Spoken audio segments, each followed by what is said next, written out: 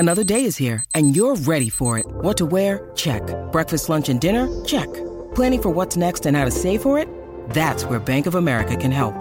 For your financial to-dos, Bank of America has experts ready to help get you closer to your goals. Get started at one of our local financial centers or 24/7 in our mobile banking app. Find a location near you at bankofamerica.com/talktous. What would you like the power to do? Mobile banking requires downloading the app and is only available for select devices. Message and data rates may apply. Bank of America N.A., member FDIC.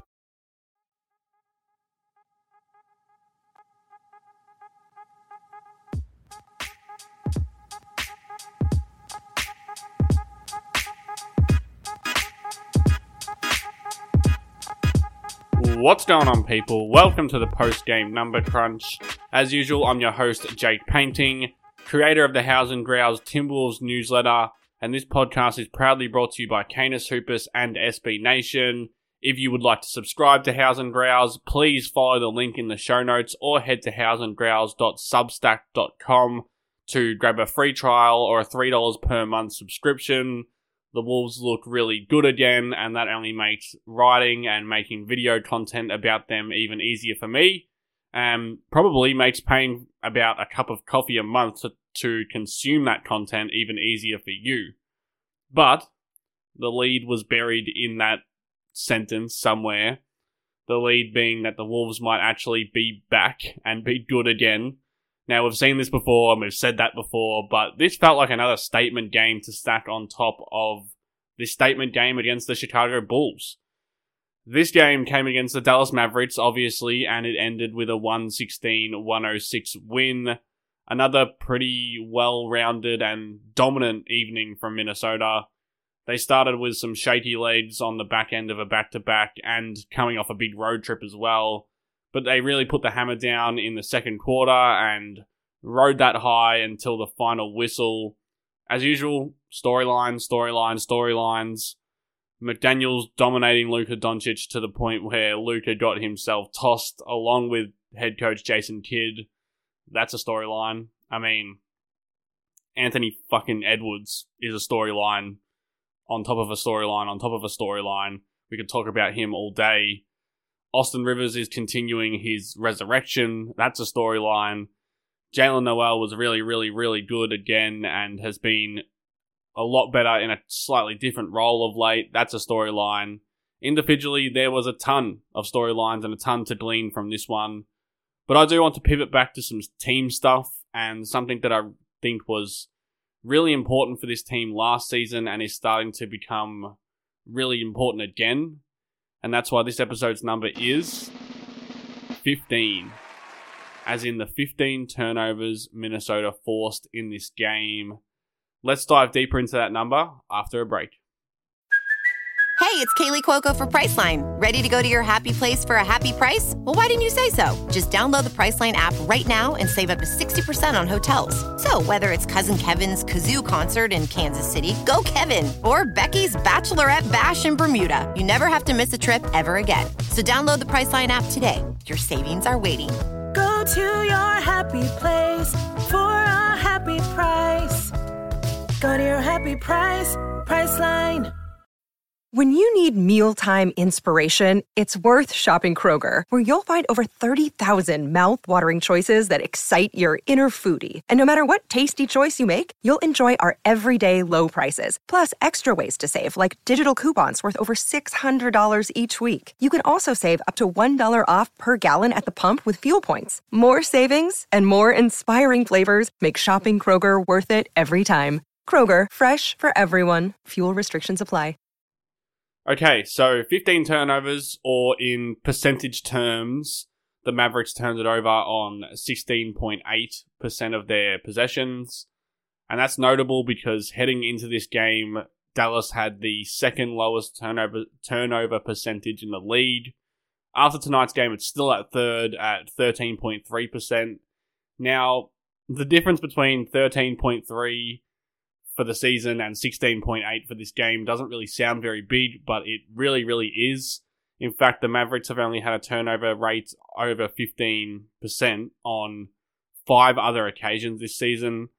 They play slow, they play precise, and they don't turn the ball over. And that is really one of the things they certainly have going for them on pretty much any given night, and it's one of the reasons why they have been able to hover around 500 or over 500 this season, similar to the Wolves, how the Wolves have their own perks to go with some of their foibles.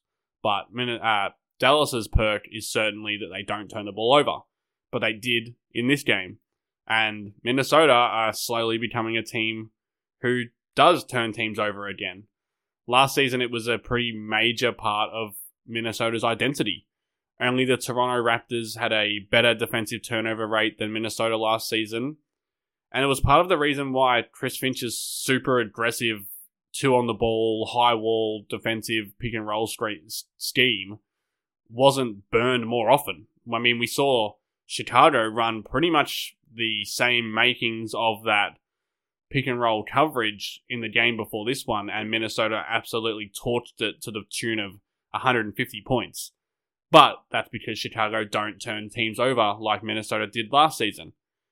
But through the first 21 games of this season, Minnesota had dropped down to the middle of the pack in turnover rate at 15th, right in the middle of the pack.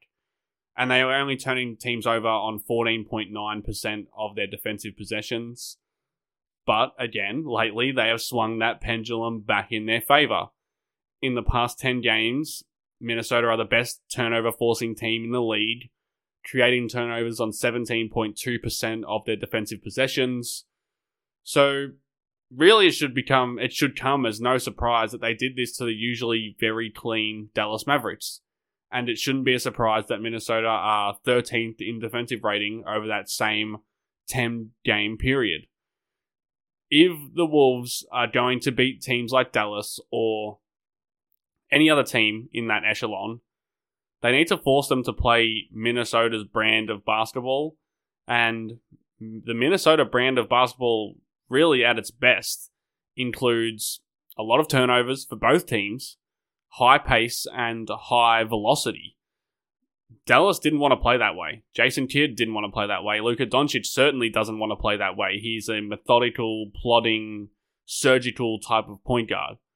As soon as Minnesota's defense started flying around behind their initial pick and roll coverage, which again was two on the ball with Cat and Rudy out and had Naz Reid or Nate Knight playing right at the level of the screen, Minnesota were able to force bad passes from Luka and non-Luka players, and they started isolating Dallas's non-Luka players in the middle of the floor. And once they started doing that, they pretty much had this game wrapped up. There might be a simple answer to this, and you're probably thinking already it's the elephant in the room, and maybe it's right. Karl-Anthony Towns has missed all of those 10 games that I'm talking about in this sample size. And actually, it's the entirety of his injury absence is 10 games so far. And without Cat playing the 4, Minnesota are able to put longer wing-type players like Kyle Anderson, or in tonight's case, Jaden McDaniels and Austin Rivers out there. And those guys really just create a lot more havoc. Obviously, they don't bring some of the things that Cat does offensively. I mean, Austin Rivers hasn't missed a 3 for about 4 games, but aside from that, Karl-Anthony Towns is usually the better shooter than Austin Rivers, and obviously, when Cat is out there, you can do a lot more things offensively, but you can't play this kind of defense when Cat is out there at the 4. And that might just be the answer here. Right now, we don't have any evidence to suggest that it isn't the answer. Again, you simply can't play that swarming defense with someone like Towns out there having to defend wings and be the guy who runs around on the back line and who, forces turnovers and gets in passing lanes and gets his hand on loose balls. It's just not something that his size allows, and certainly not something that his defensive nous allows. But I do think there is also something to be said alongside that about just the effort level of the other guys going up. Anthony Edwards is obviously particularly locked in both on and off the ball. And when he is locked in, he's Minnesota's main deflection creator and live ball turnover creator. You can throw in D'Angelo Russell, who's been more locked in those areas, and obviously Jaden McDaniels, who's always locked in, but has really taken his game to another level defensively over the past few games.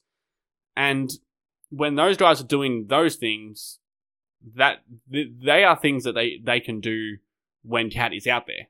but they weren't doing them early in the season, and they are doing them now, and that's probably why you get at least a little boost on top of the boost that you get from Cat not being out there right now. And I also think it's probably a nod to Minnesota's offense as well. When Minnesota is flowing offensively and playing with pace and playing with that randomness that Chris Finch likes to talk about, they seem to transfer that energy and effort over to the defensive end, and they start making quicker rotations, crisper rotations. You know, they're faster with their hands and their feet. The brain seems to be working faster for these guys when the offense is flowing so well and the crowd is behind them, or they're feeling good about themselves. I think they really are a team who feed off their offensive energy and transfer that into their defensive energy.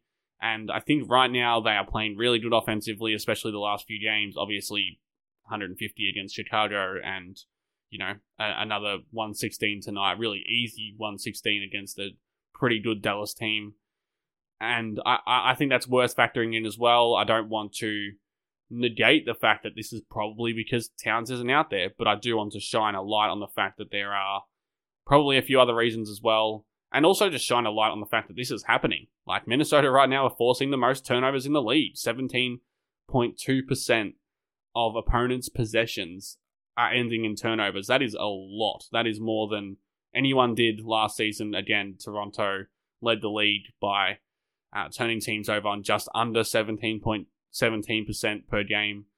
So this is a really, really high number. 10 games isn't a massive sample size, but it is enough to feel like this is starting to become a trend. And when you play a team like Dallas, who are pretty much renowned for playing slow and playing careful and not turning the ball over, and you really just destroy them for turnovers and, make it one of the areas of the game that can be contributed to Dallas's loss, then it starts to become even more of a trend and something that really is in the foreground right now of Minnesota's defense. I do guess that we won't know for sure how much it is really impacted by Cat until he's back, but for now we still have an extended period without him, and it'll be interesting to track whether Minnesota can continue flying around and in turn staying competent defensively. Whether it does or whether it doesn't, I will be here to discuss it. I hope you will be too.